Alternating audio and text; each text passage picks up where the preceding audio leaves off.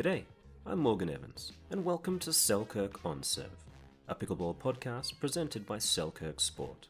With interviews and insights, news and announcements, we're here to take the pulse of pickleball. Today's guest has a very interesting tale. He's a real Renaissance man. He's done a lot in his life. He's committed to supporting the growth of pickleball both domestically and around the globe. His father survived the Holocaust and instilled upon him an incredible work ethic for success. He earned a college scholarship, he became a world-class gymnast, he's been an accomplished business executive and a best-selling author. Most importantly for us, he introduced the International Pickleball Teaching Professional Association, the IPTPA. It's my pleasure to introduce Mr. Seymour Rifkin. Good morning, or actually good afternoon, I guess, is more appropriate, Morgan. How are you today? I'm well, mate. It sounds like you've had a long day. You're in Oklahoma, is that correct? I'm in Oklahoma, yes. Doing my typical gig here, crossing the country and doing workshops, and occasionally, and it's really, the term occasionally has popped up a lot more this year, trying to play. I used to average 20, 25 tournaments a year. I think this will be my third tournament. So not getting to play as much as I'd like to, but hoping that, I'm trying to make some kind of impact on our game. Oh, that's important. It's good fun. Yeah. Okay, so Riff, tell me a little bit about your story. You were the son of a Holocaust survivor. You became a world-class gymnast, a professional businessman in many senses, and you're a best-selling author. And recently, obviously, you've introduced the IPTPA to the world, the first ever coaching certification body. Give us a little bit of a rundown of just how it all happened. Well, you've thrown a lot of stuff my way, starting from how I grew up as the son of a Holocaust survivor, all the way through a business career of 35 years, and a little bit about my first love in sports, which was gymnastics. So my father, being a Holocaust survivor, had a huge impact on my life.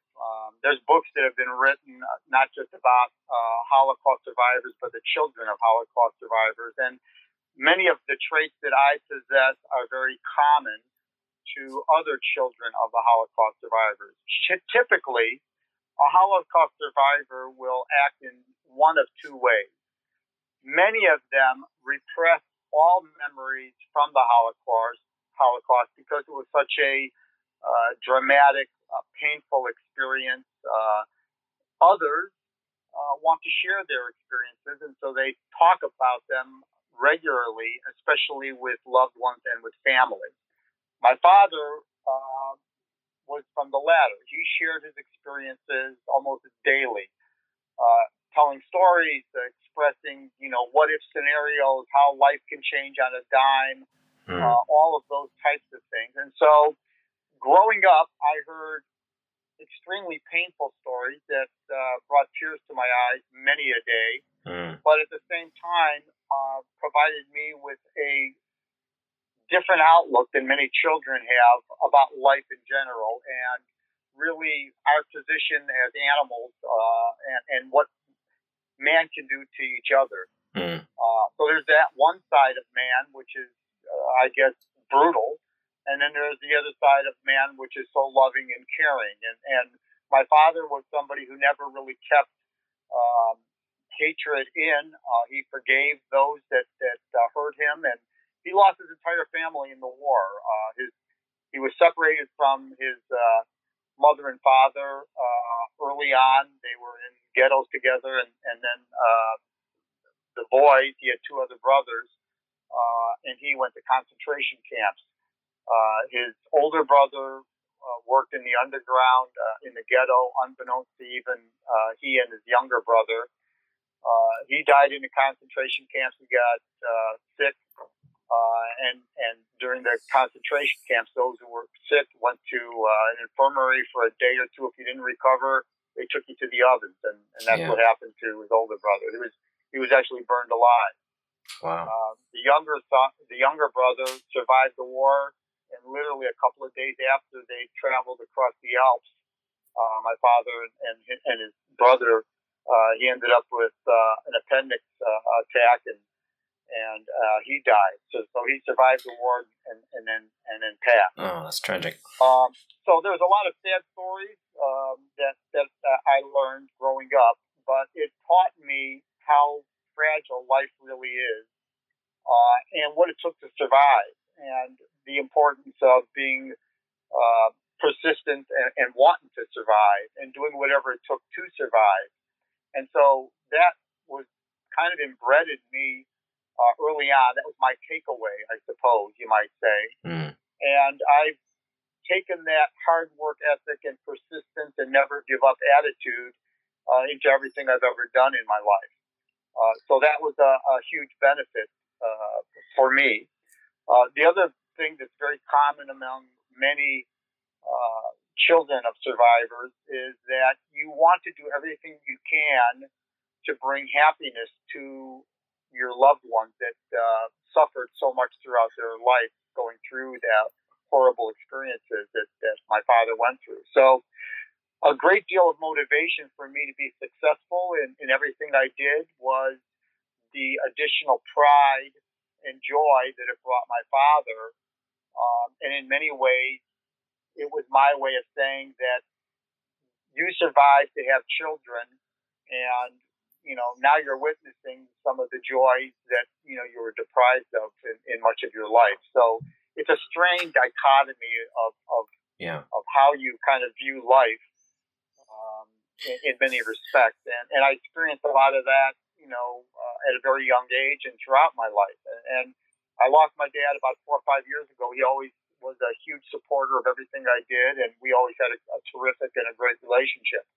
So he was really he wasn't one to really teach lessons, but his stories were the lessons. Mm. So he wasn't really a teacher, but I grabbed a lot of lessons just through the stories that I heard throughout my life. And it does bring me on to a next question. You've written a book not too long ago called 21st Century Samurai: The Secret Path to Success and Fulfillment.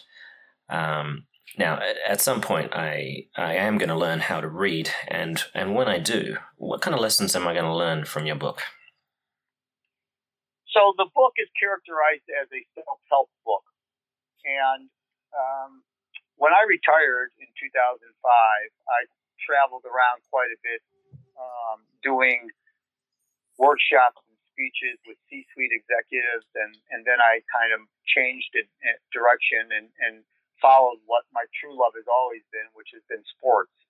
And so I worked with a lot of different sports, from gymnastics to triathletes, to basketball players, to football players, track and field, and I did talks all over the place. And I recognized that one of the ways to get your brand established was you needed a book.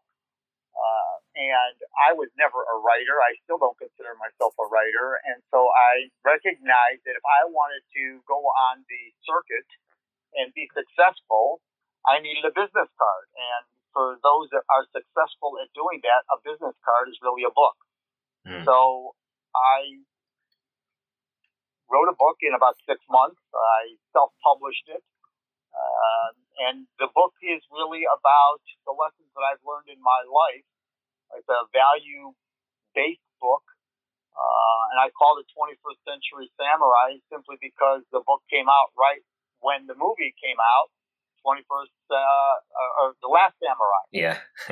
With Tom Cruise. And timing is everything in business and in marketing. Yeah. And being that I owned an advertising and marketing firm, I used those type of business skills to my advantage.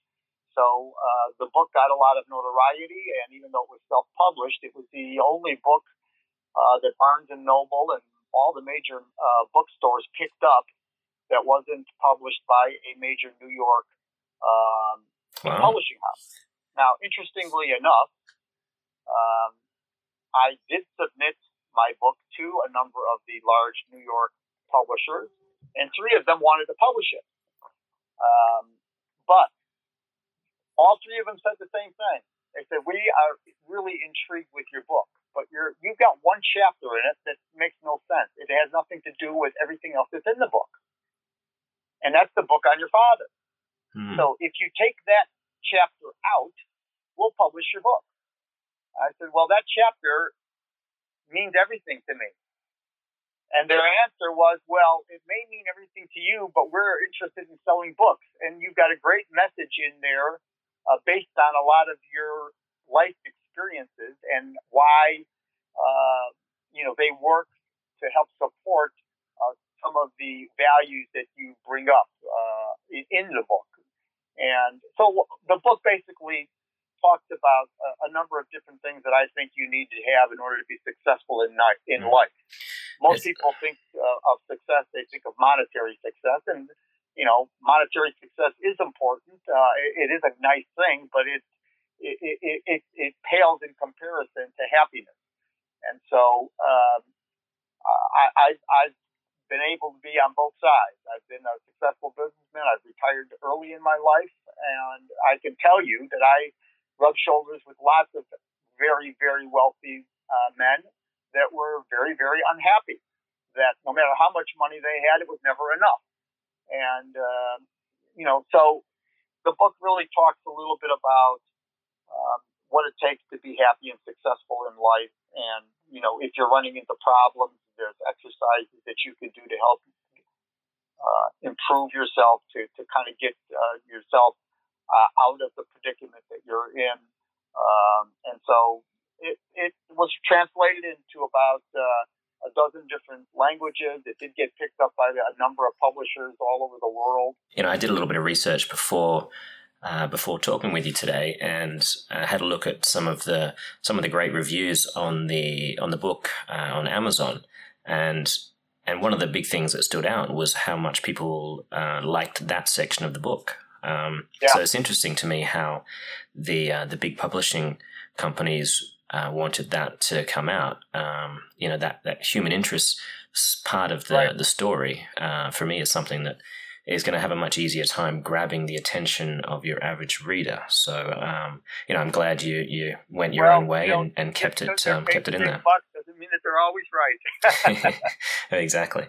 And, what you're saying about success and happiness, that's it's interesting what you mentioned about how you've met a lot of wealthy individuals and their views on success and happiness versus yours. And I've always found that the two generally are often confused, and the happiest, the most successful people are typically the ones that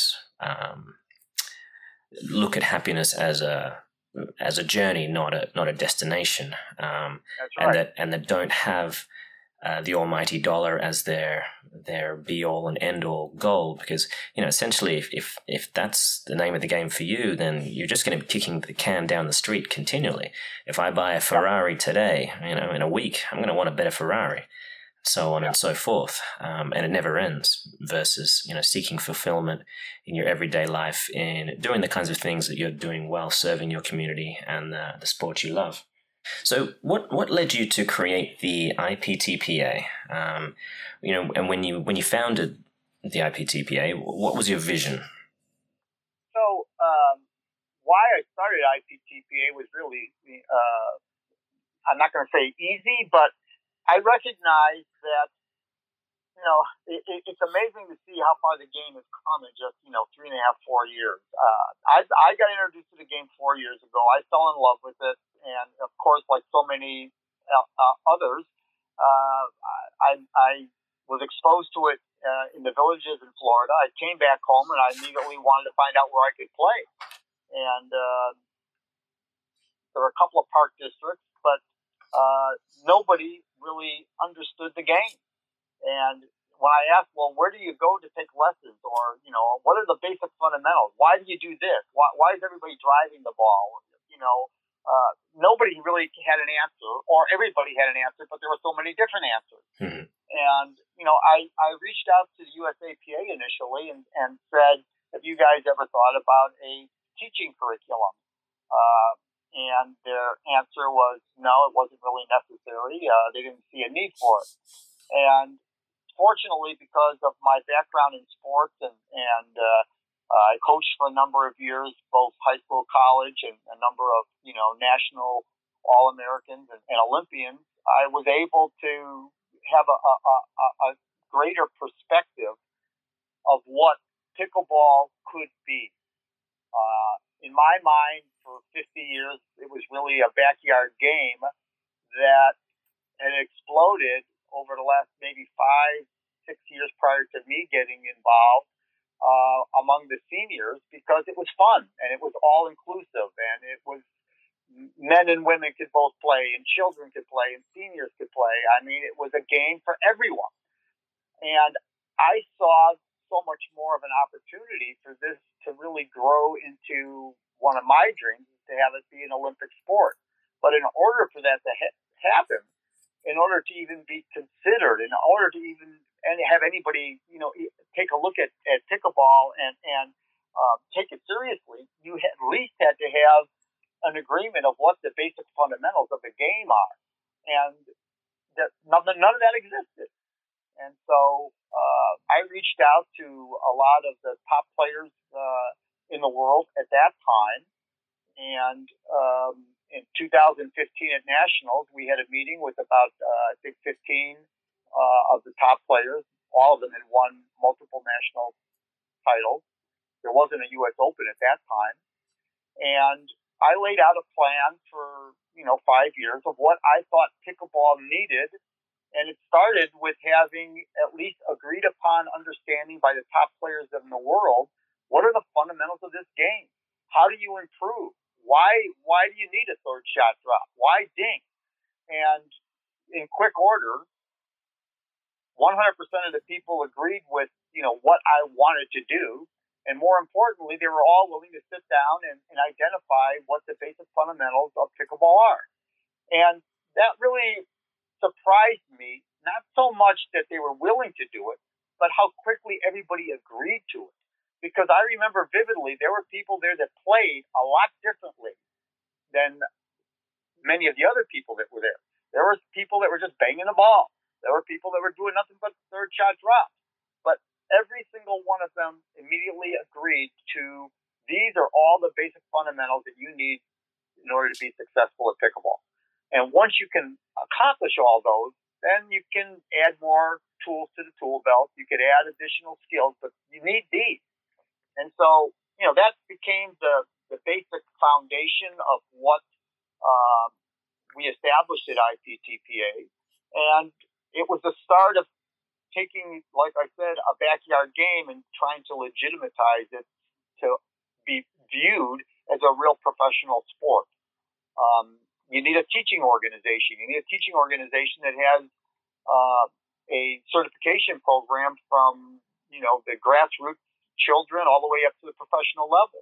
Well, IPTPA isn't there yet, but that's kind of the process that we're going through. And if I would have done it the right way, and I know what the right way is, IPTPA still wouldn't be in existence, because it takes 3-4 years in order to develop a full curriculum that's robust enough to be able to work with grassroots beginners, adults, and children all the way up to the pros. But as you know, Morgan, being on board very early on, we started out with just one type of certification, which now is called Level 2. But we have introduced over the past year Level 1, which is for the beginners, and a Level 3, which will be introduced next year, which will take us up to the pros. And so that becomes one of the anchors to being considered a true professional or acceptable sport in almost every country. So the impetus to develop the IPTPA was to try to fulfill at least one of the requirements that most countries' governing bodies of sport require. They want to see a high participation in that sport. They want to see a coaching certification program. They want to see a sports governing body. And when you have all three of those things, then there's an opportunity for that sports governing body within the country to accept it as a sport. Yeah. And so, now, with IPTPA being a good anchor and being very well accepted and respected here in the United States, we started to branch outside of the country simply to help other countries to have a coaching certification program, help them to develop a federation so that they can meet the qualifications of those countries so that pickleball could be accepted. We need to have 75 countries to 75. Be recognized in order to even to take step one to the Olympics. So this is a long marathon. So where are we at now? How many countries have we got at the moment? Well, if you look at the IFP website, I think they probably have 8 or 9 listed, but I know for a fact that a bunch of those are inaccurate. For instance, they've got 2 federations in England, in Great Britain, both of which are gone. They fell apart.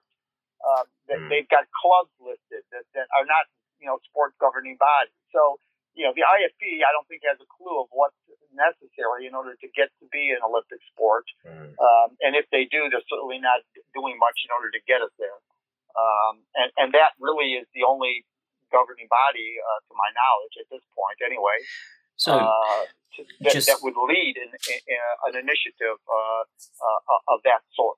So in a previous episode, I was talking with Rob and Mike Barnes, and they brought up the fact that when a host nation of the Olympics is allowed to introduce a sport as an exhibition event, is that something whereby, say we introduce pickleball as an exhibition event, can that kind of circumvent the normal red tape involved in trying to get the sport? It's not the necessarily the red tape. There's certain procedures that the IOC has that it's not really red tape. These are just the rules of the IOC. And the IOC is the governing body of most international events. Yes, you can become an exhibition sport, but it's not that easy to become an exhibition sport either. You need to have a tremendous amount of support, and you need to be able to show the validity of the sport, and that's usually with numbers. Now, here in the U.S., pickleball is considered one of the fastest growing sports in the United States. In other countries, not so much. It's new. I mean, when I visited Mom, I was in Australia, but I visited about a dozen countries, introducing pickleball in some, trying to get teacher certification in all the others, so that individual country would have a better idea of what the proper fundamentals of the game are, get proper instruction with a standardized view, so they would be able to avoid some of the bad habits that so many of us in the U.S. have, simply because there was no guidance. Everybody just enjoyed the game, went out and had fun, and in order to improve, you need to be able to have some guidance. But look, I'm not saying that that's the only way or that's what everybody should be doing. I thoroughly understand and recognize and support the fact that probably 80% of the people that are out there playing pickleball play pickleball because they love the game, for the social aspects of it, because we all, I think, can agree that the pickleball family is an incredible group of players, and most people's entire social circle has expanded and in some cases changed dramatically to just pickleball people, because we all are addicted to the game, right? Yeah. And we're addicted to the people that are part of it, because we all share a special love for this game. And there are going to be the vast majority of people that are not interested in competition of that sort.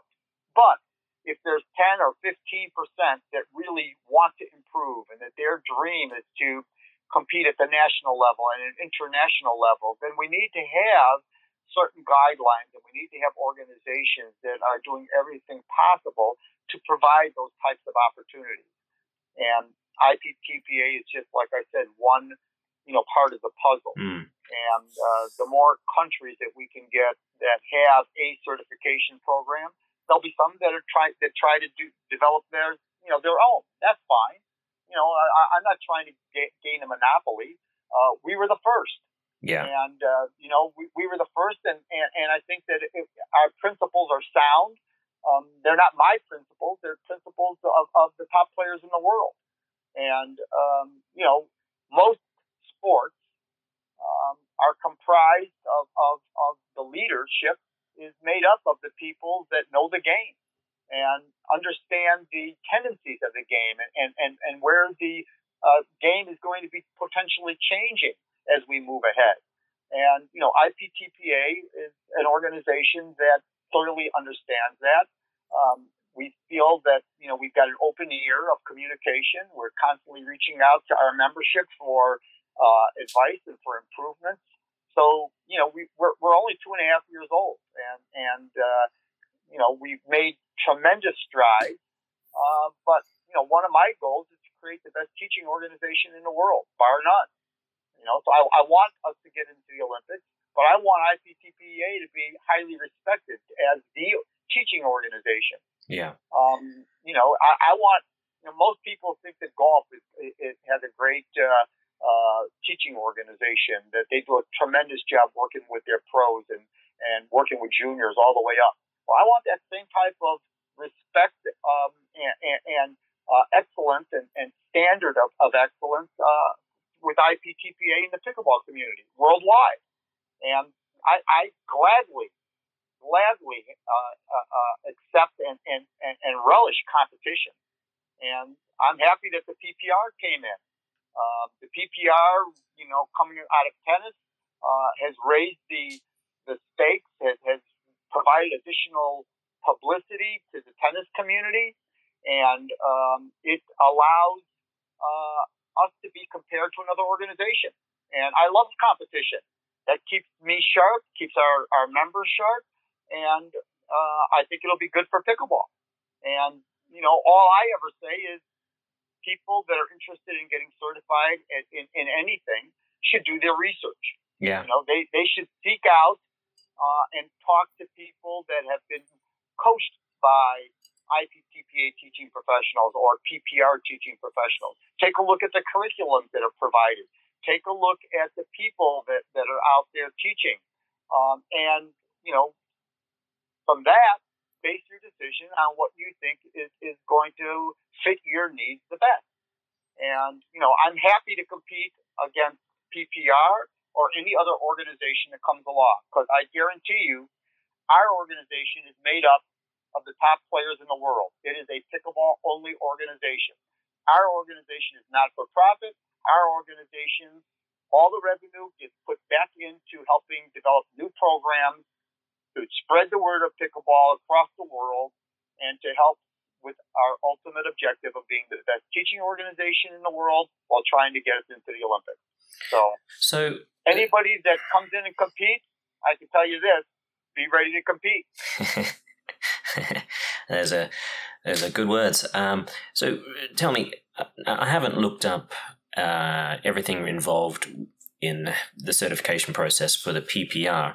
Do you know, off the top of your head, roughly how does it differ compared to the IPTPA? Oh, yeah. Well, it's significantly different. I mean, we've had 5 or 6 IPTPA members that have gone to the PPR.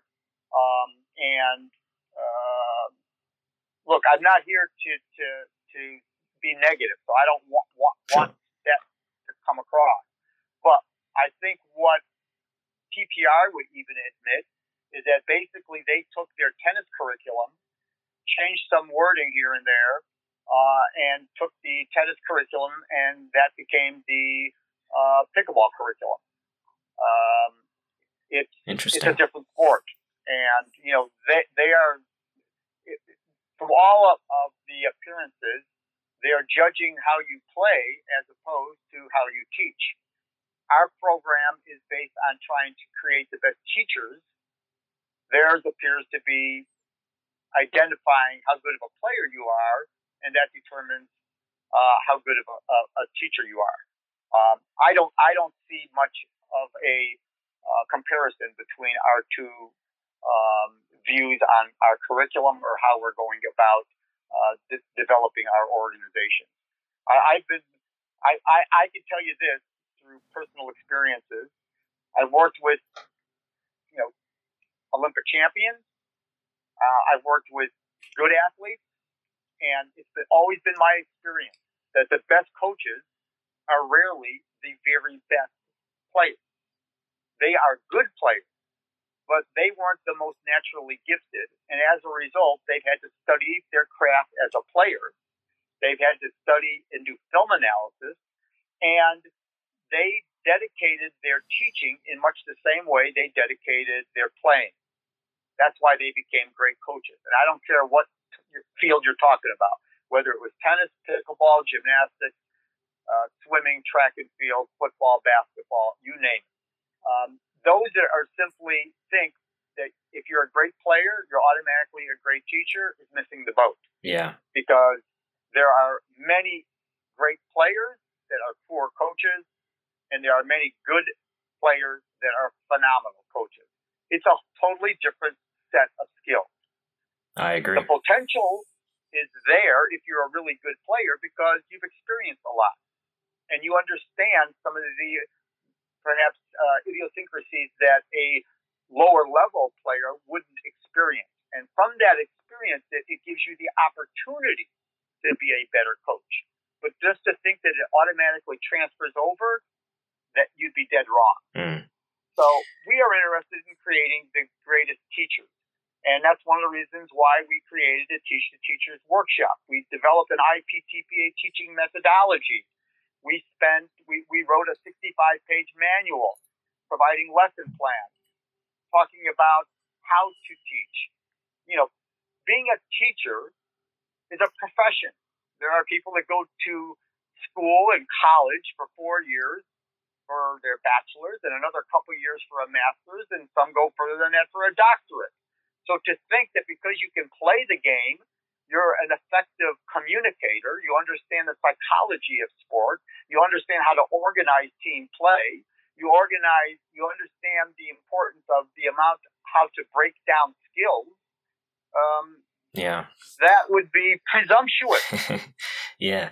I remember I was living in Spain around 8 or 9 years ago, and I taught a woman. I was a tennis coach at that time, and I taught a woman. She was a teacher, and she explained to me something called the conscious competence model. Have you ever heard of the conscious competence model? I've heard just the term. I'm not familiar with it, though. It applies to exactly what you're saying, and the gist of it kind of goes like this. So imagine if I have never played pickleball before in my life, I am unconsciously incompetent. I don't know that I'm terrible at pickleball, and then I play for the first time, and I realize, I'm really not very good at this. I kind of suck, and that at that stage now I'm consciously incompetent. And so I decide, all right, well, I'd like to get better at this game. I start practicing, and gradually I'll move to the next stage where I'm consciously competent. I know that I'm quite good at pickleball. And at the nth degree of the scale, someone like Roger Federer in tennis, you get so good that you become unconsciously competent. So it's almost impossible for you to actually describe and explain exactly how you do what you do, because it's in your unconscious mind. And for that reason, I find it's often so much easier for perhaps a 3-5 or a 4-0 level player to teach a complete beginner, because it's much more fresh in their mind. Obviously, they need to be good communicators, well organized, and have a good foundation of how to play the game, at a kind of a high percentage way. But that kind of person is often going to have a much easier time connecting with the players than someone who perhaps was a very naturally skilled player and never had to go through the difficulties of the 2-5-3-0 level. Right. Which I think you're kind of touching on there, and it's a very important point. And I hear so many people saying that you can't be teaching people unless you're at least a 4-5 and 5-0 player. And now with the new rating system up to kind of 6-0, and I just feel that's not a fair statement, depending on who you're trying to teach. Correct. I agree with that wholeheartedly. Excellent. Look, Riff, it's been wonderful having you on the show, mate. I think we've touched on a huge amount of things. I hope our listeners have enjoyed it as much as I have.